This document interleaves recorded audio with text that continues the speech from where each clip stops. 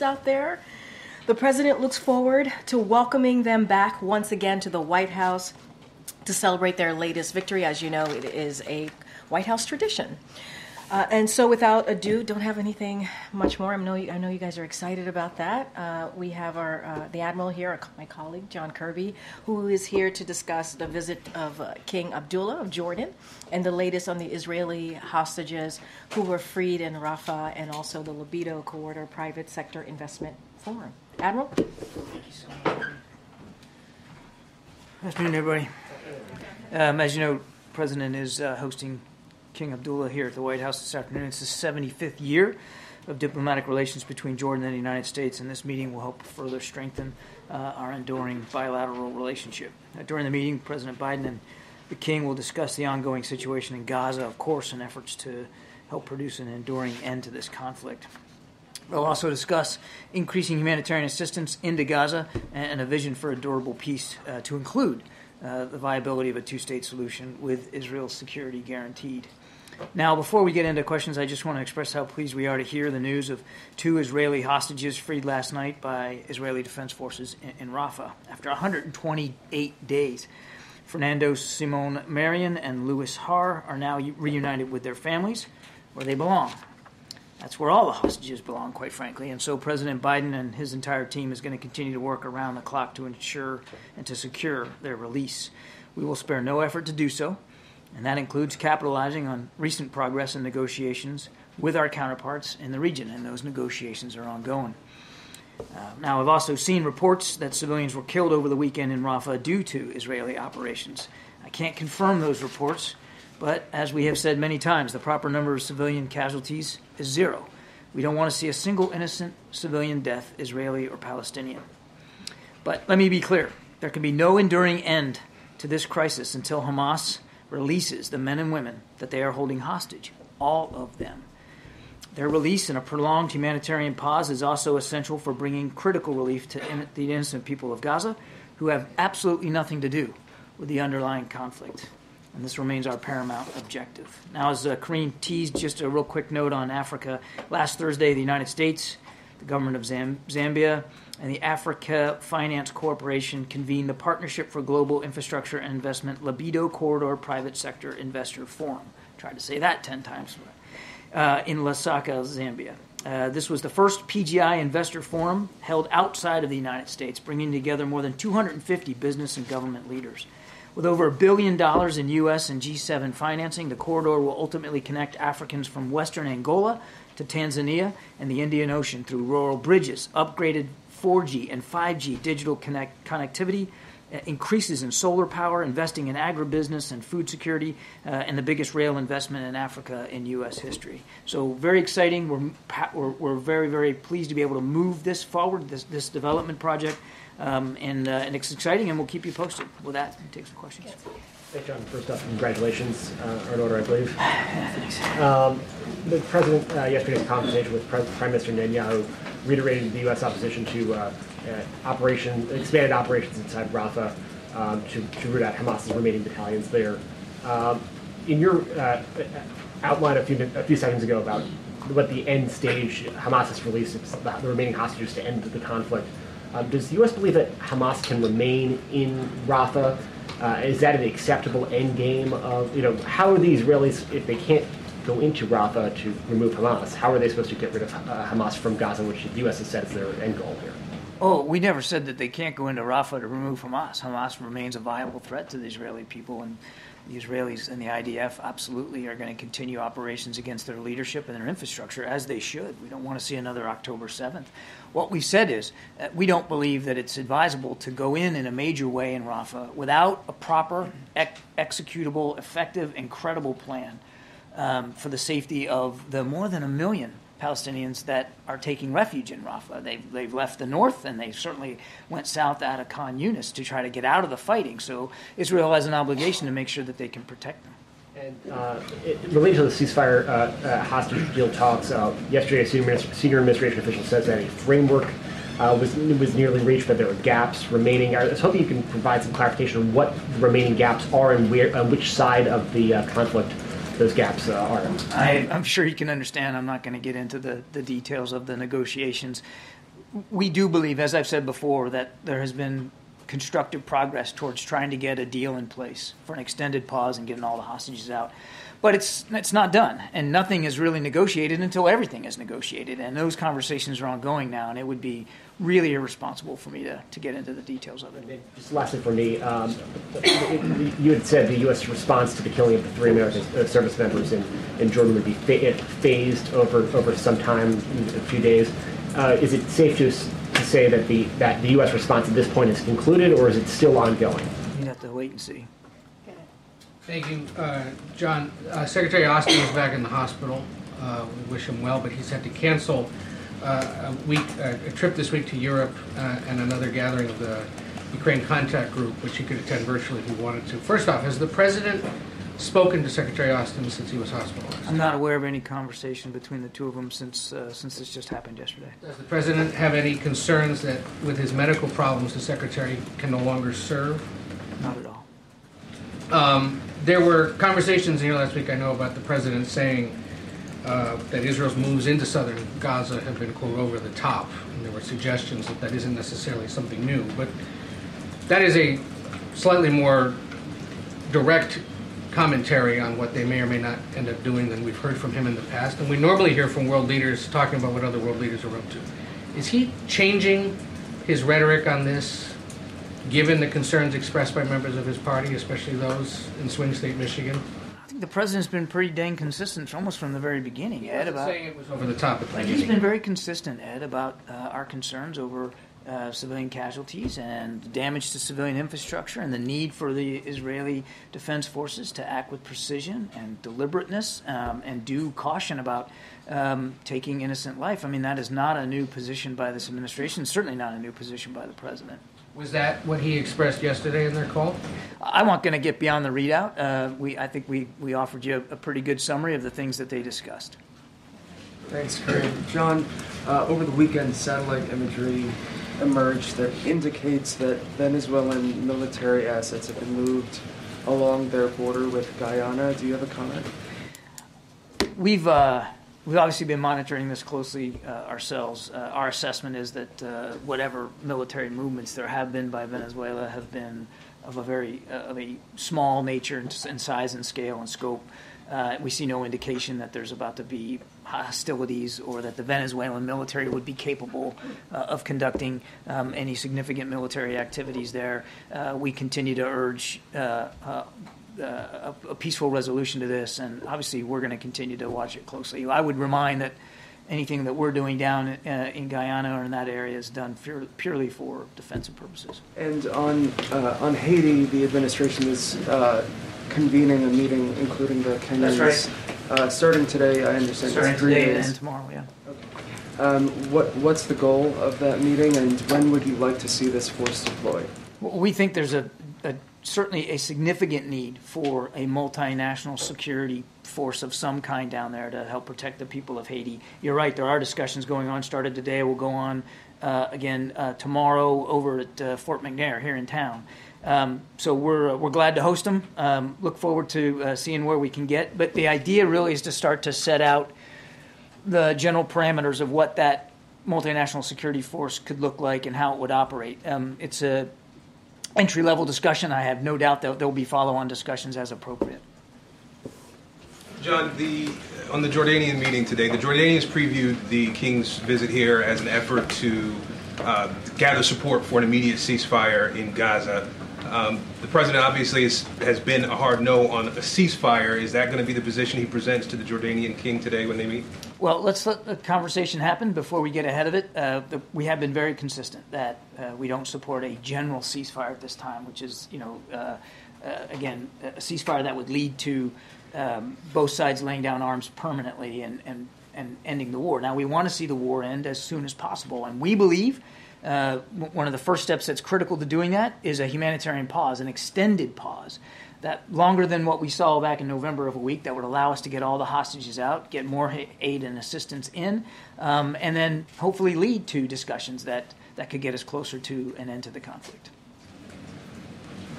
Oh, thanks, Karine. Thanks, Admiral. So President Biden had told Israel's Prime Minister Netanyahu that any potential ground invasion in Rafah should not happen without a plan to protect civilians there.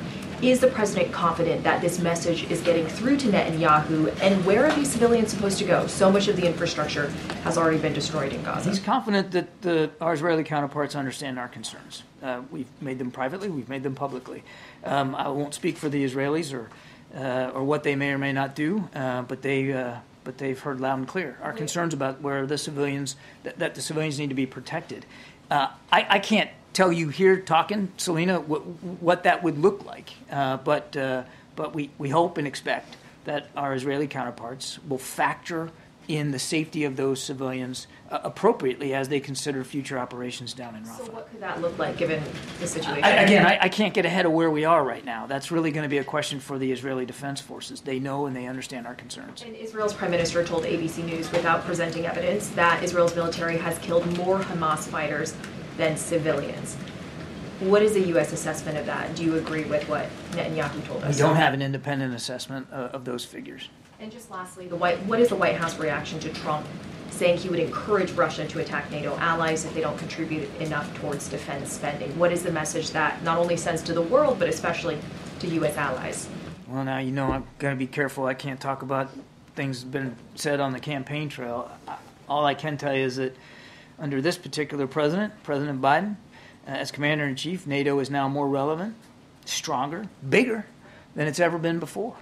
And he has really prioritized our network of alliances and partnerships around the world. And, of course, NATO is right at the forefront of that when it comes to the security environment on the continent of Europe.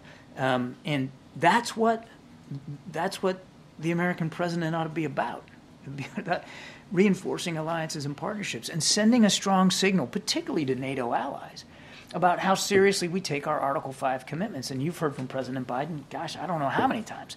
We will defend, if needed, every inch of NATO territory. That's what the Commander-in-Chief of the United States ought to be saying when it comes to NATO. And just to follow up on that quickly, Vice President Harris is going to be in Munich with a lot of those European security leaders. Is part of her duty there to reassure allies that deterrence is still a force here? I have no doubt that the Vice President will take the opportunity while she's in Munich, not only to talk about how this administration is pursuing our national security interests in Europe and beyond, but how important, again, we consider our network of alliances and partnerships. And Trevor, there's no other nation in the world, none, that has a network like the United States has, because the President and the Vice President and the National Security Team has invested so much energy in the last 3 years in revitalizing them.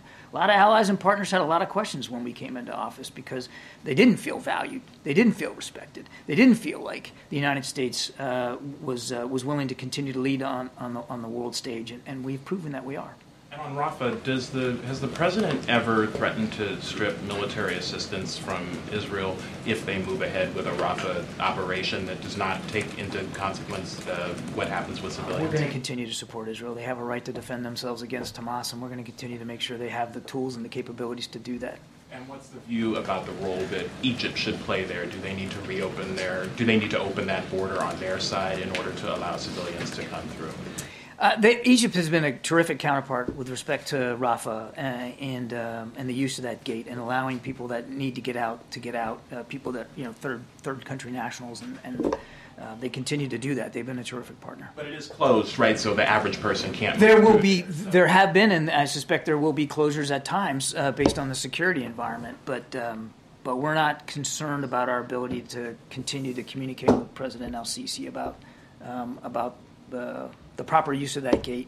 But just to be clear, people are actually penned in right now, Gaza civilians who are not able to egress, right? You're talking about Egypt. Palestinians who are not able to egress. So is that something that the president wants to see movement on? We don't want to see any forced relocation of people out of Gaza. That's home for the Palestinian people.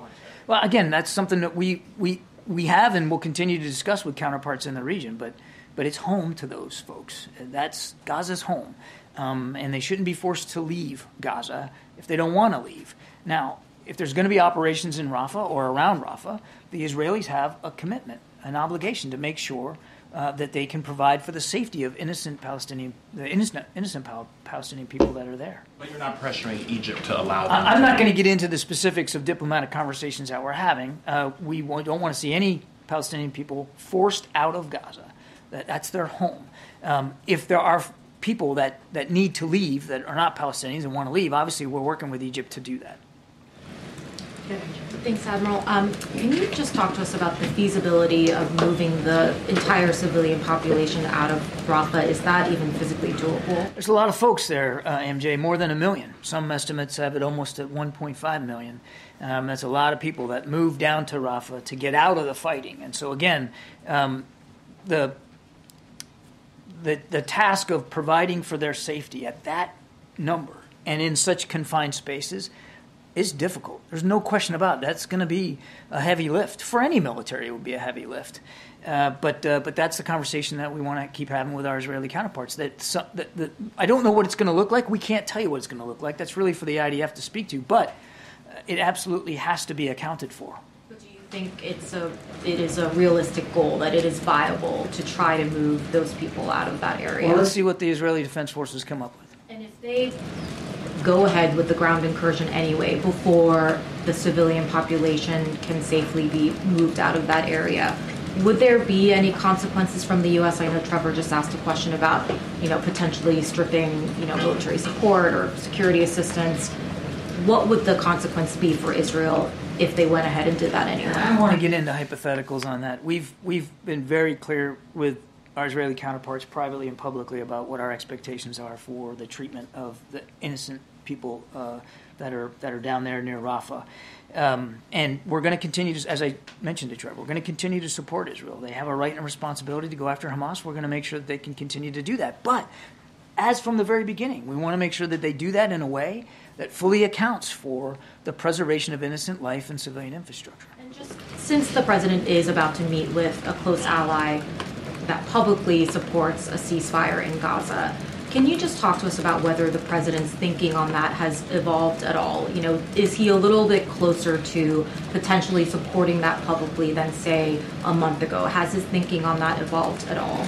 We haven't changed in terms of our desire to see an extended pause so that we can get all the hostages home with their families where they belong, so we can get additional security assistance in, and we can see a reduction in the violence. We are still focused on trying to get an extended humanitarian pause. I'm asking about a permanent pause. I know what you're asking. What I'm saying is we support and continue to support an extended humanitarian pause. Thanks, John.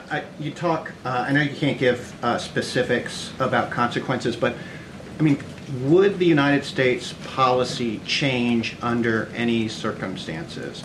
You talk about an obligation to protect civilians. The president has talked about over-the-top, indiscriminate bombings. Is there anything, would there be any consequences? Would the U.S. policy change, or is it support no matter what? I just won't get ahead of where we are right now, and I'm certainly not going to engage hypotheticals. We want to make sure Israel can continue to defend itself. We want to make sure that humanitarian assistance continues to flow to the people of Gaza, and by no means has there been enough. There needs to be more. And we want to get all those hostages home. We believe that the best way to accomplish those three goals is to get an extended pause in place, to bring the violence down, to get people out and get aid in. And that's what we're focused on. And I get the thrust of the question. I'm just not going to engage in hypotheticals about changes in policy. Concern that you can give to the Israelis to help protect the civilians? We have communicated, again, consistently and stridently since the beginning of the conflict.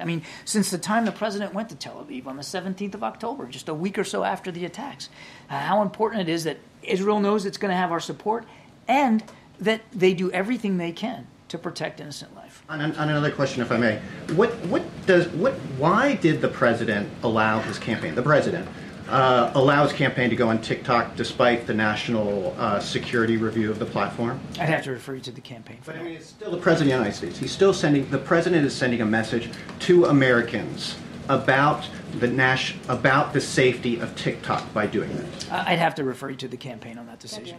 Thanks, Green. Thanks, Admiral. Sorry to press you on this issue of Rafah, but and you say we're not going to talk about possible halting military aid. You're not going to talk about consequences.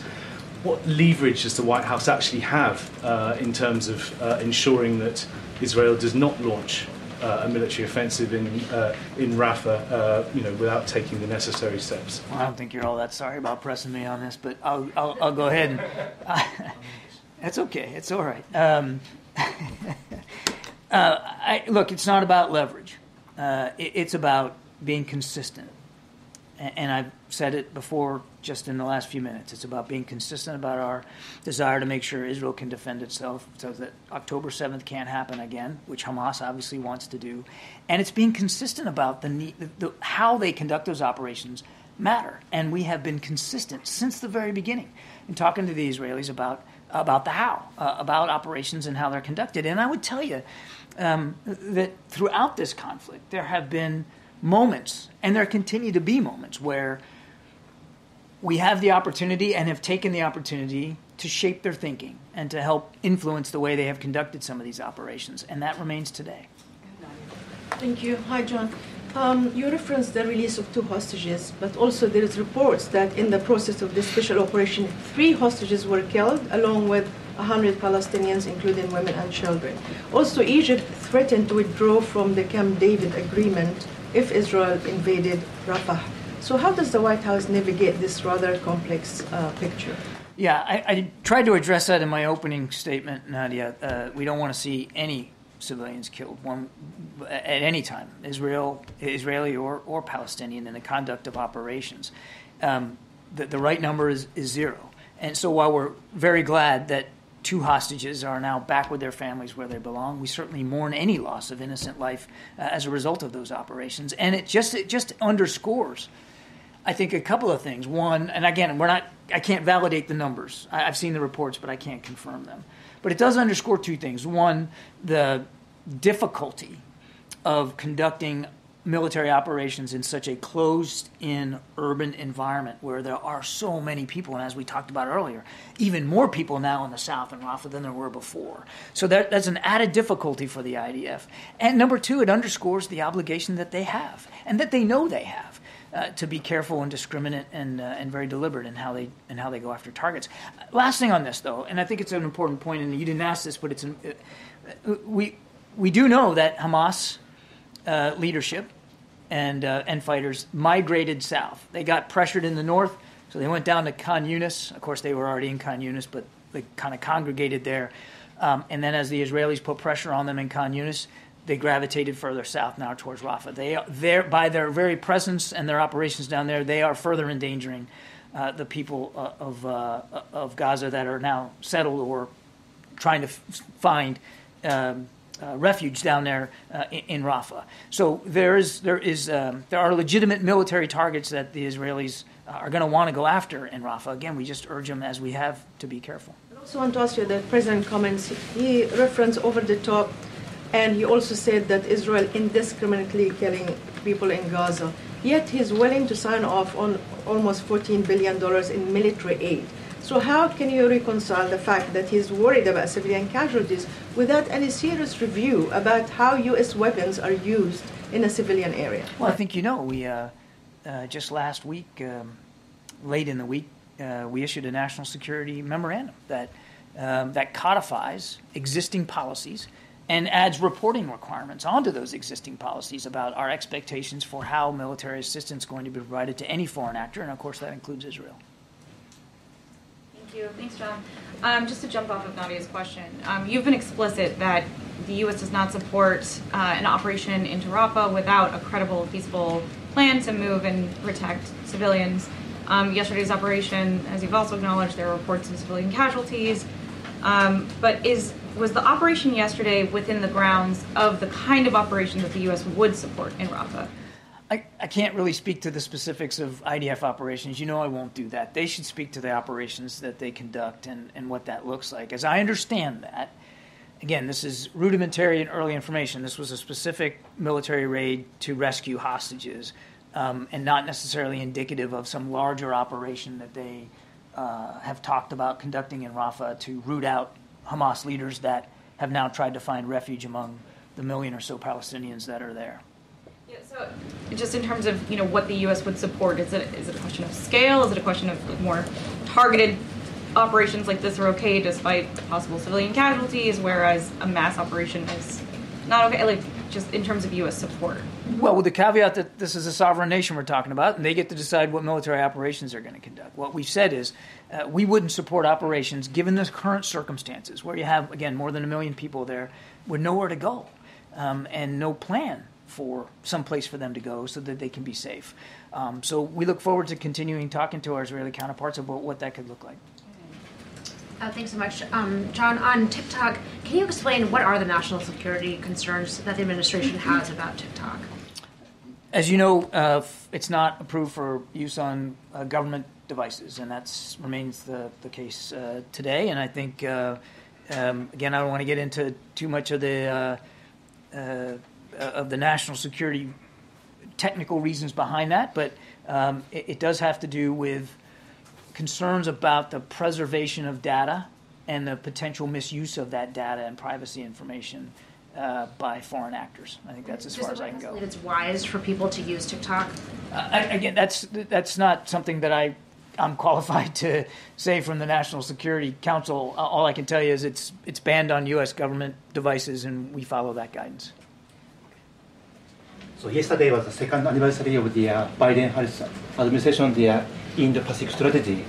We have a statement from the NSC, but I'm just wondering how you see the progress so far. Are you satisfied with the progress?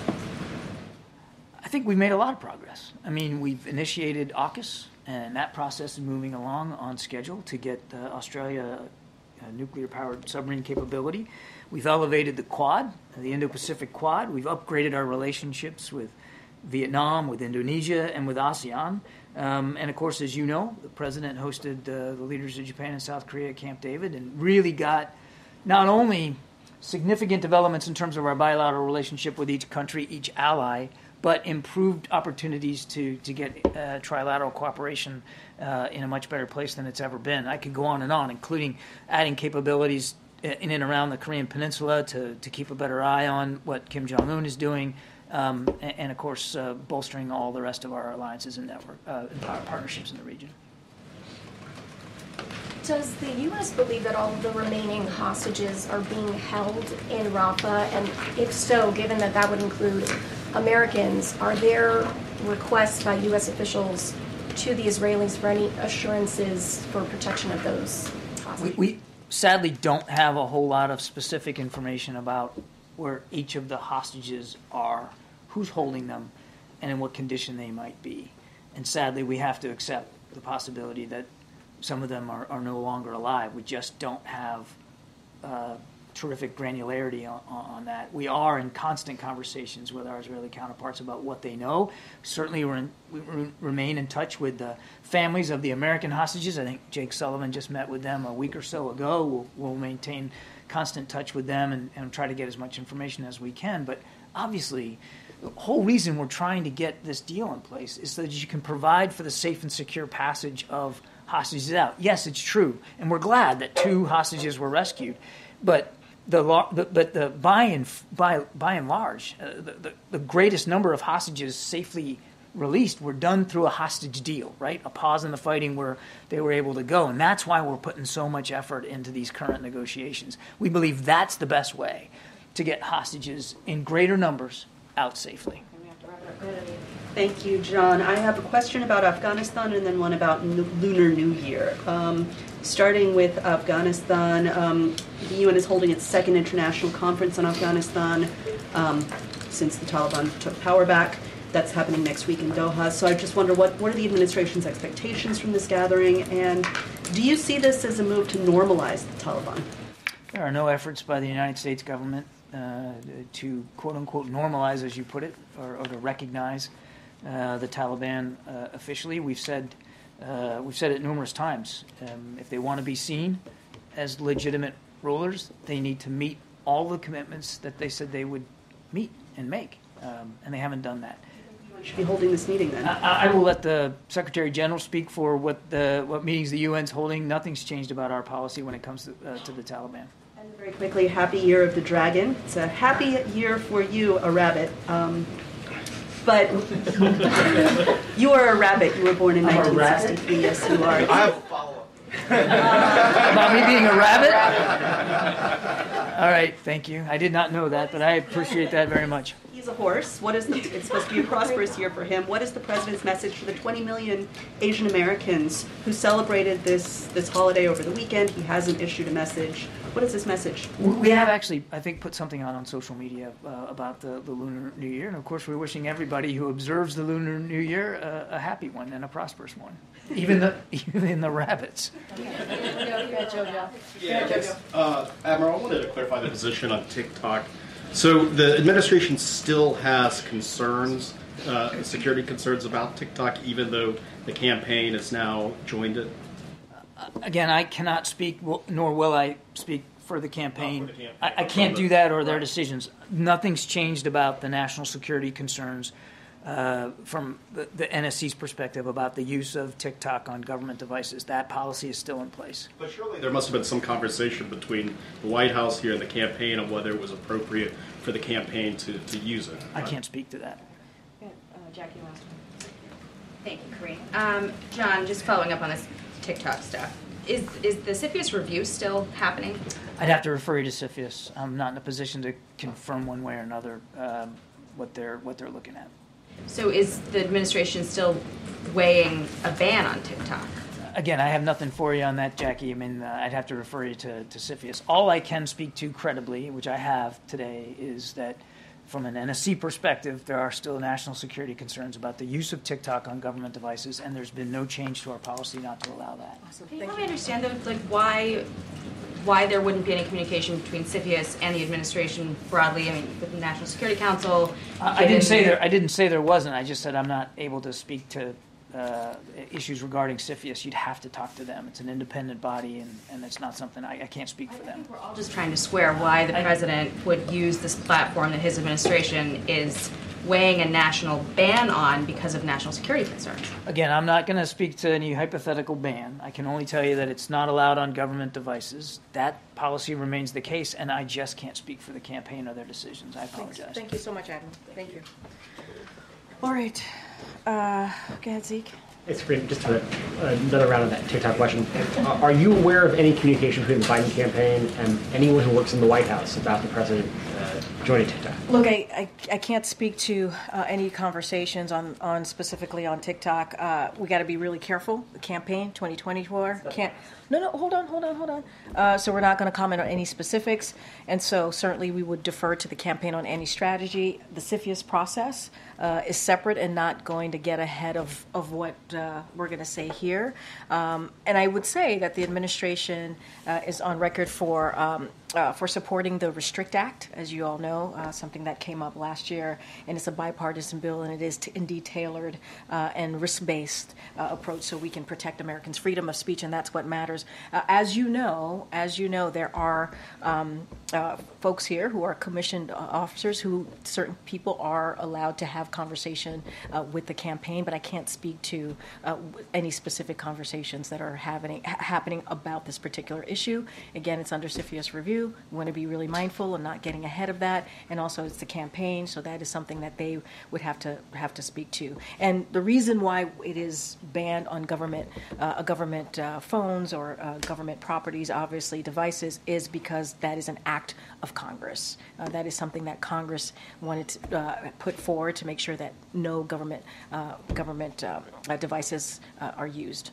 Were you aware before the campaign posted that TikTok? Okay. No, I am very, very careful as the White House press secretary. I'm in a different kind of in a different box than most, and so I do not communicate with the campaign on any strategy or anything like that. And so I'm just very, very mindful of that. I did not know. I knew as you all did. And then a few follow-ups on the special counsel's report last week. When Ian Sams was here on Friday, he said the White House was considering releasing the transcript of the president's interview with the special counsel, which you all have objected to that characterization of that. Do you have an update on that review process? So look, certainly I'm going to refer you to my colleagues at the White House Counsel. I know the president's personal attorney obviously spoke to this on one of the Sunday shows yesterday, so I know they're been responsive. The team here have been responsive to those specific questions. I just don't have anything to share. Also, there's discussion about the president's ordering the creation of a task force to change policies around the handling of classified information in a presidential transition? Do you have any updates on when the president will create that task force? So I don't have any updates on that particular question about the task force. The president's personal notes from his time as vice president were among those items that were reviewed by the special counsel and the interagency have found to contain classified, in some cases, highly classified information. Does the president still keep a diary and notebooks now? Look, that particular question, obviously, the White House counsel would be able to speak to more directly, but I do want to remind everyone that this was a 15-month investigation, and I think the outcome of that investigation, obviously, as it's stated, is that the special counsel has not found nothing to prosecute, and I think that's important to note.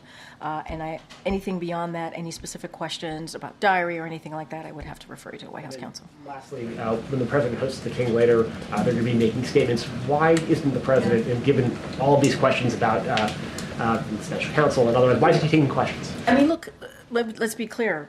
The day that the special counsel report came out, the president came out in the evening and took and made a statement and took questions. He wanted to make sure that you all heard from him directly. And so I want to be really, let's not forget that did occur on the day that the report came out. Look, the president is looking forward to welcoming the King Abdullah, to the White House. He comes here every year, as you all know, during his presidency, and so he looks certainly forward to welcoming the King. So that said, and I said this last week, and I'll just reiterate, there are a variety of factors that go into decision making, that go into press, if there is going to be a press conference or not during foreign leaders. It depends on those conversations that we have with the foreign leaders and how that works out. Look, you're going to hear from the president. You're going to hear from the King later today around 4 o'clock. I think that's important. You hear directly from them. There's just not a press conference component to this. Not every trip, not every visit with a foreign leader has a press conference component.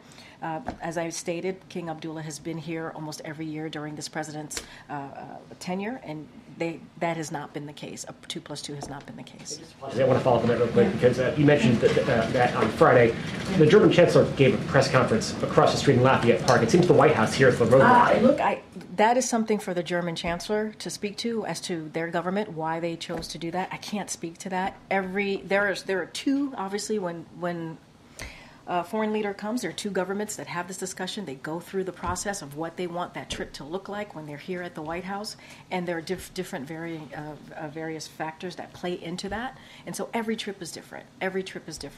And with this particular trip, King Abdullah, every time he's been here, there has not been a 2+2.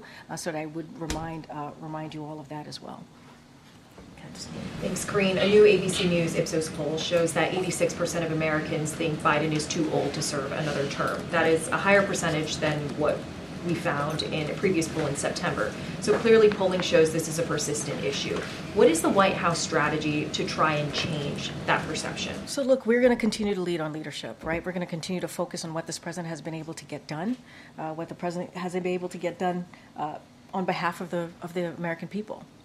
And look, I'll quote a little bit of what the First Lady said, I think incredibly well, just a couple days ago.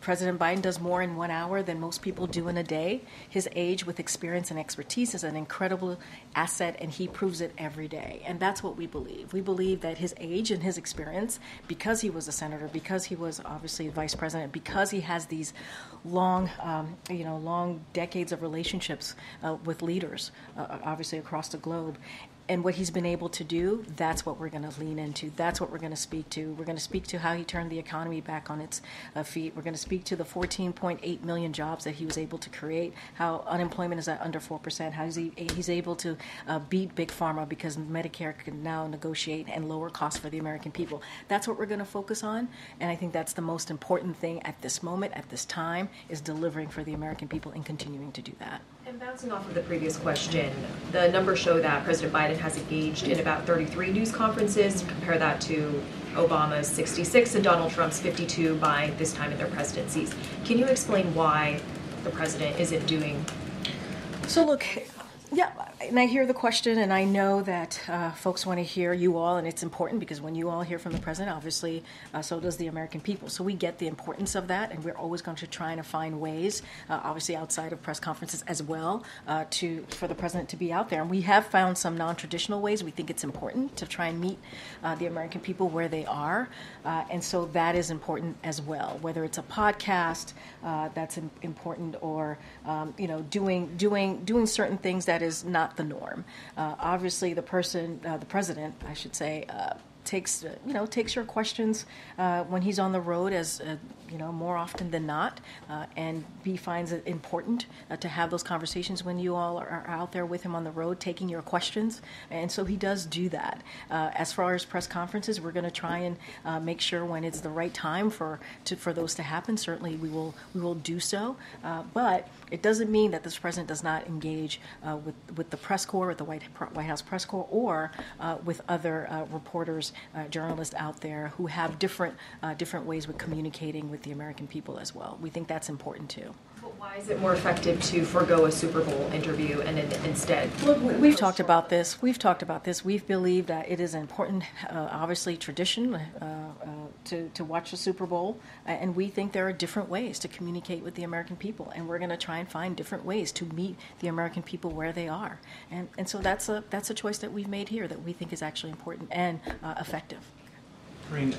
There was some reporting this morning that President Biden told some campaign donors that Prime Minister Netanyahu, quote, has been a pain in my ass lately, or, quote, he's been killing me lately. The reason we don't know what the exact quote is because the press was not in that meeting that the president had with these donors. Why is the president not living up to his full transparency pledge in terms of opening all meetings with donors to the press? So I think that, first of all, I want to be careful. These are campaign events, so I just want to be mindful. Can't speak to each of them, or really most of them. I know that, and as you know, when the president does speak in front of,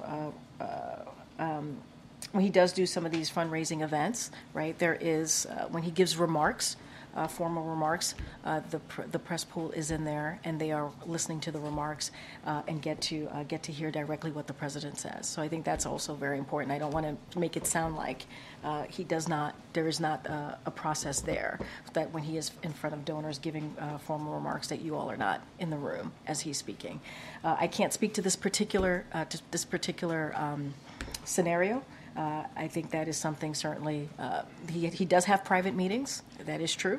And when he has those private meetings, so that there's candor and honesty, and so that he can hear directly from folks, those tend to be private. But I want to be really careful here in speaking into every scenario that happens, because I can't speak to that particular scenario. Should the President of the United States be engaging privately with a random set of financial donors about issues that are of clear public import, like his opinion of the Israeli No, I hear your question, but the president has private meetings all the time. He does. He has private meetings all the time.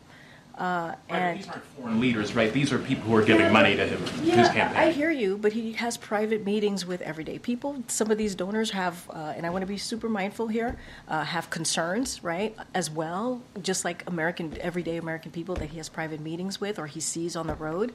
It's not every meeting it's going to be public. But when he gives remarks at fundraisers, there is formal remarks. There is the press pool tends to be in the room or is in the room.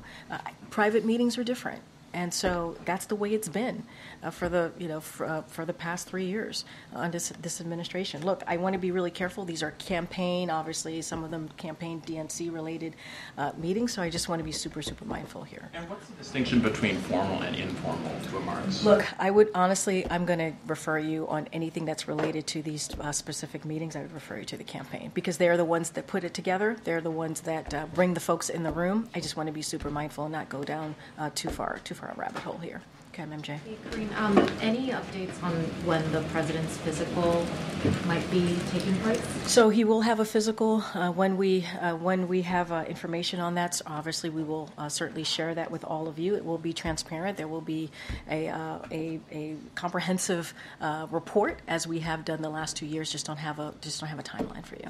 Do you plan on the press getting a heads up before the physical happens, or will we find out once it has taken place? We're going to do it the way that we've done it the last 2 years. It's not going to be anything different. So the way that we've approached this the last 2 years will be the same way that we do this this year, this third year. Does the White House think that the idea of the president taking a cognition test, a cognitive test, as a part of this physical is a legitimate idea, particularly just on the heels of the special counsel report, more polling, as my colleague Selena just mentioned, showing that many American people have concerns about that? Look, I got this question last week as well, and I'm just going to say what Dr. O'Connor, it's kind of what he said to me about a year ago when the report came out last year, obviously on his physical, which is the president proves every day how he operates, how he thinks, right? But by dealing with world leaders, by making really difficult decisions on behalf of the American people, whether it's domestic, whether it's national security. And so he shows it every day on how he thinks, how he operates.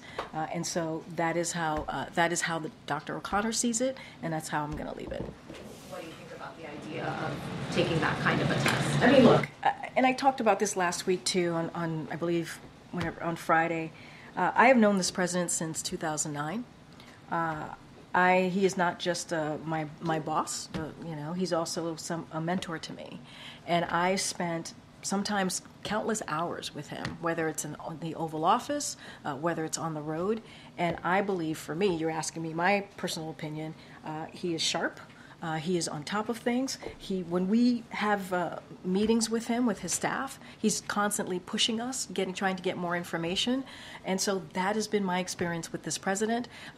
Anything else outside of that, I just shared with you what Dr. O'Connor said to me, and so I'll just leave it there.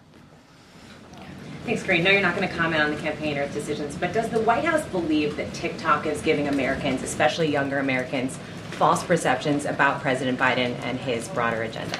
Look, I'm going to be really careful about speaking to TikTok specifically because there is a CFIUS review. They're in an independent body, and they are going to move forward with whatever they decide to do, and so don't want to step into that. Obviously, more broadly, as it relates to social media platforms, we've always said there is misinformation, disinformation out there that we have to try and combat, and so we've always been very clear. We've always been concerned about our young people and the misinformation, disinformation that they're getting, and how that's affecting their lives. That is a concern that we have, and we've talked about that very explicitly, very clearly. As it relates to TikTok, going to be really careful because of that CFIUS review, and so just want to be super, super mindful.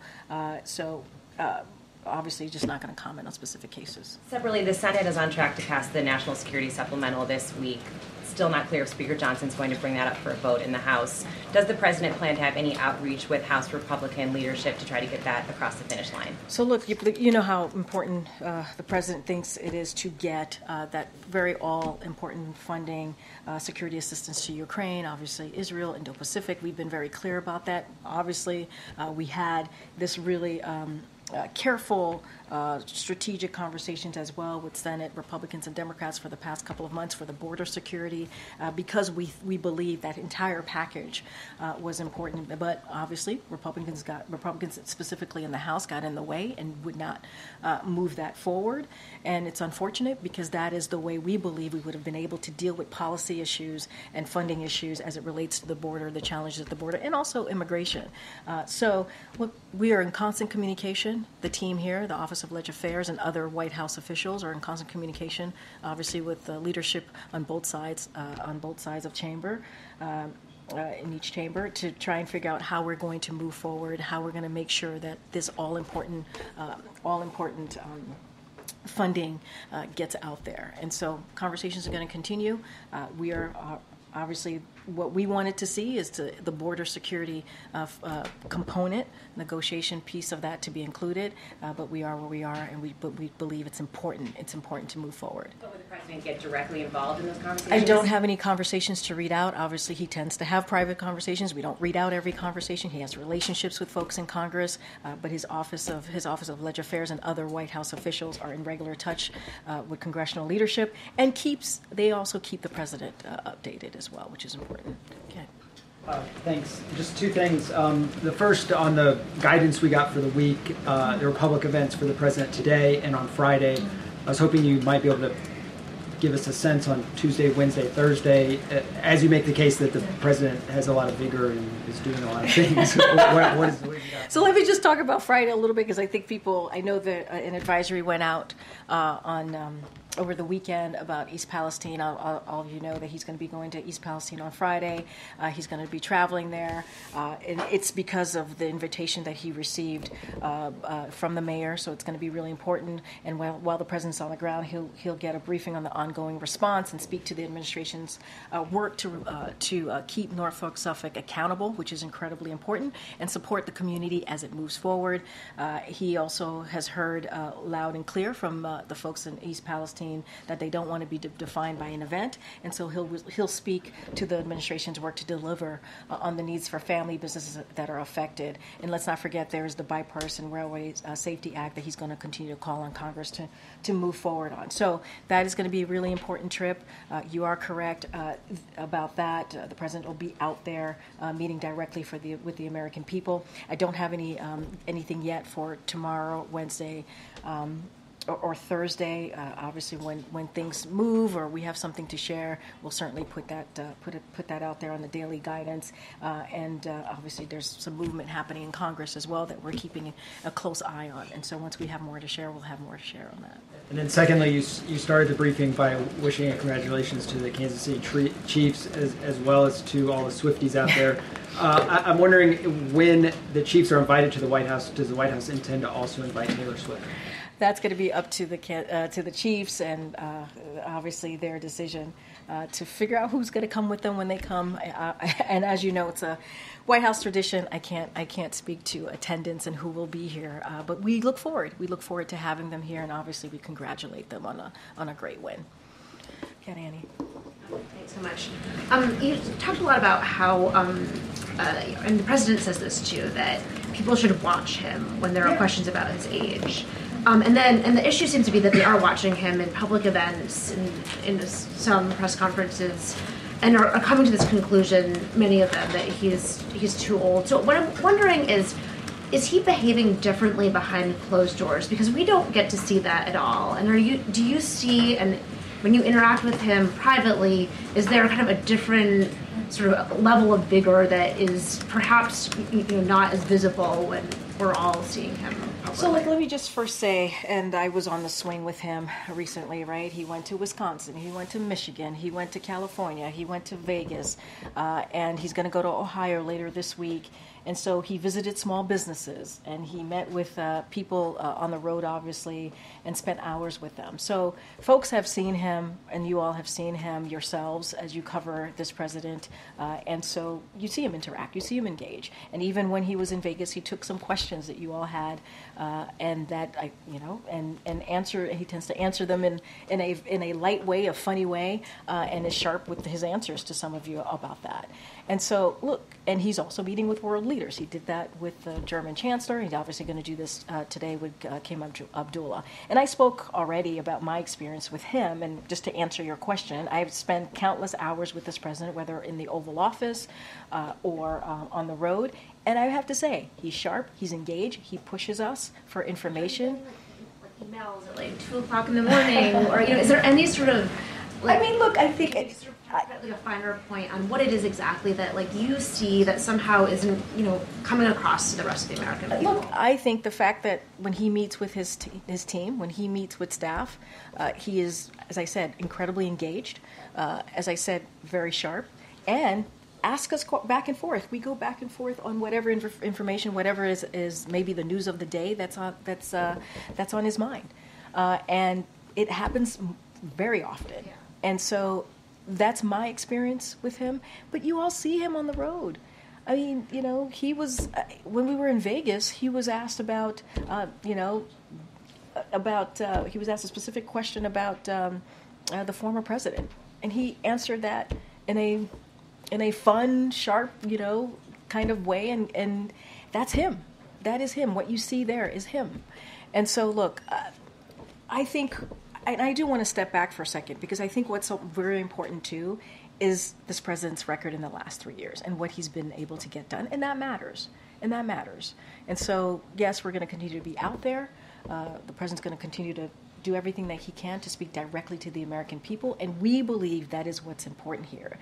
Getting that work done, continuing to move forward in an impressive record in the last 3 years, especially for any modern president, whether it's dealing with infrastructure, whether it's dealing with beating big pharma, whether it's getting the economy back on its feet. All of these things are important. Let's not forget what's going on outside of this country, what's going on in Ukraine, what's going on in the Middle East. This is something that the president has been able to do in a pretty effective way. And then just to follow up quickly on Matt's question, when Super Bowl teams are invited to the White House, do they typically have a +1? Actually, that's a good question.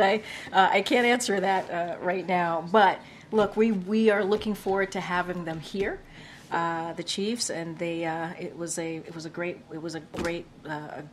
win, and just like we do in every this is a White House tradition to have the winners of the Super Bowl here, and so we're looking forward to it. Okay, I haven't called any yet. Again. Is the White House doing anything to move the stalled child and biz tax bill in the Senate? Say that one more time. Is the White House doing anything to move forward the stalled child and biz tax bill in the Senate? So, as you know, the president supports that bipartisan legislation. We've talked about it in here before. There's always conversations that we're having with congressional leadership and staff on obviously important pieces of legislation that matters to the American people. I don't have anything to read out, but obviously we're in support of that particular legislation.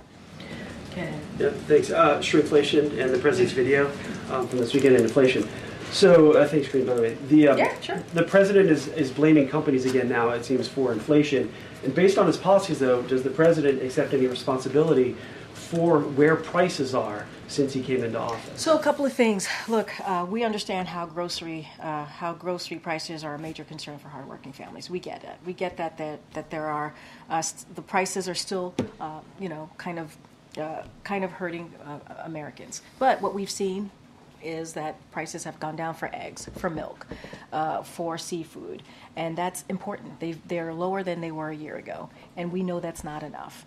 And so what the president has continuously done, and you see this in this video that you're speaking of, he's called on large corporations to pass their savings onto hardworking Americans. That's what we're doing, and I think that's important that this president sees that. And then in shrinkflation, for folks who are watching doesn't quite know what that is, what we're seeing is the size of a product gets smaller even as the prices stays the same, and that shouldn't be. And so the president's going to call that, and it's and what you're seeing, it's giving families less for their bang, for their buck, if you think about that. And so the president has said, and I quote, he's tired of seeing the American people being played for suckers, and that is something he's not going to allow. But as it relates to what the president's going to continue to do, he's going to continue to do everything that he can to lower costs for the American people, and you've seen him do that. And on his doctor, when can we talk to the president's doctor, and how come they haven't been asked to come out here and talk with us, given the Her report that challenges the president's mental fitness? So look, just to speak to the Her report really, really quickly. Special Counsel Her is, as far as I remember, is obviously a Republican, a prosecutor. He's not a medical doctor. He's just not. It's not for him to speak to. It's just not. And you've heard from over the past couple of days since the report has been out, you've heard from legal experts from across the ideological spectrum, even a former attorney general, and he says, and they have come out to say that the stuff in this report that is capturing all of your attention right now is just wrong. It's flatly wrong. It is inappropriate. It is gratuitous. And so going to leave that there, and it is obviously up for a medical doctor to decide on that. But look, I have said the medical doctor, the president's doctor, is going to do a physical. He's going to, and he has always put forth in the last 2 years a detailed memo on the president's obviously medical physical, and so I'm just going to leave it there. I don't have anything else to add. Go ahead, Jared. curious to sort of follow up and get some clarity. If these transcripts were released, who makes that decision? Is that the council's office? I don't have anything else to share. That's something that the councils could speak to. They've been answering those questions for the past couple of days. They have to speak to that. Has President Biden expressed the desire to have the full transcripts released? You have to speak to the council. They've been answering these questions for the past couple of days of incoming on this particular question on the transcript. They have to speak to that. Very good, Brian. Thanks a lot. As you know, at the beginning of March, the funding for the government runs out. What's the president been doing to avoid a government shutdown and make sure that the funding is going to be there at the beginning of March to fund important programs like WIC and SNAP? Yeah, the president thinks that those programs should be funded. The president thinks that Congress should do their jobs and do the basic part of their jobs and fund that. Fund these incredibly important programs that the American family believe in or need just to survive. And so that's what the president wants to see Congress get to it, do their job, and make sure that the government does not shut down. He did his job. The president did his job a couple months ago, back in the spring of actually last year, not even a couple of months ago, and brokered a deal with Congress, both the House and the Senate, to get a bipartisan deal forward to make sure that this is during the deficit, remember, and the debt ceiling. And so he brokered that deal. It became law, because 2/3 of the House Republicans voted for it. It got a bipartisan support in the Senate, and that was the deal that he brokered. Now Congress needs to get there to get this done. Has he designated a negotiating team that he wants involved in the White House? We negotiated on this, Brian. We did. We negotiated on this. 2/3 of House Republicans voted for it, a bipartisan support from the Senate, and Congress should do their basic job, which is keep the government open and make sure these very important programs that you just listed out gets funded. All right, guys, we'll see you tomorrow. Thanks.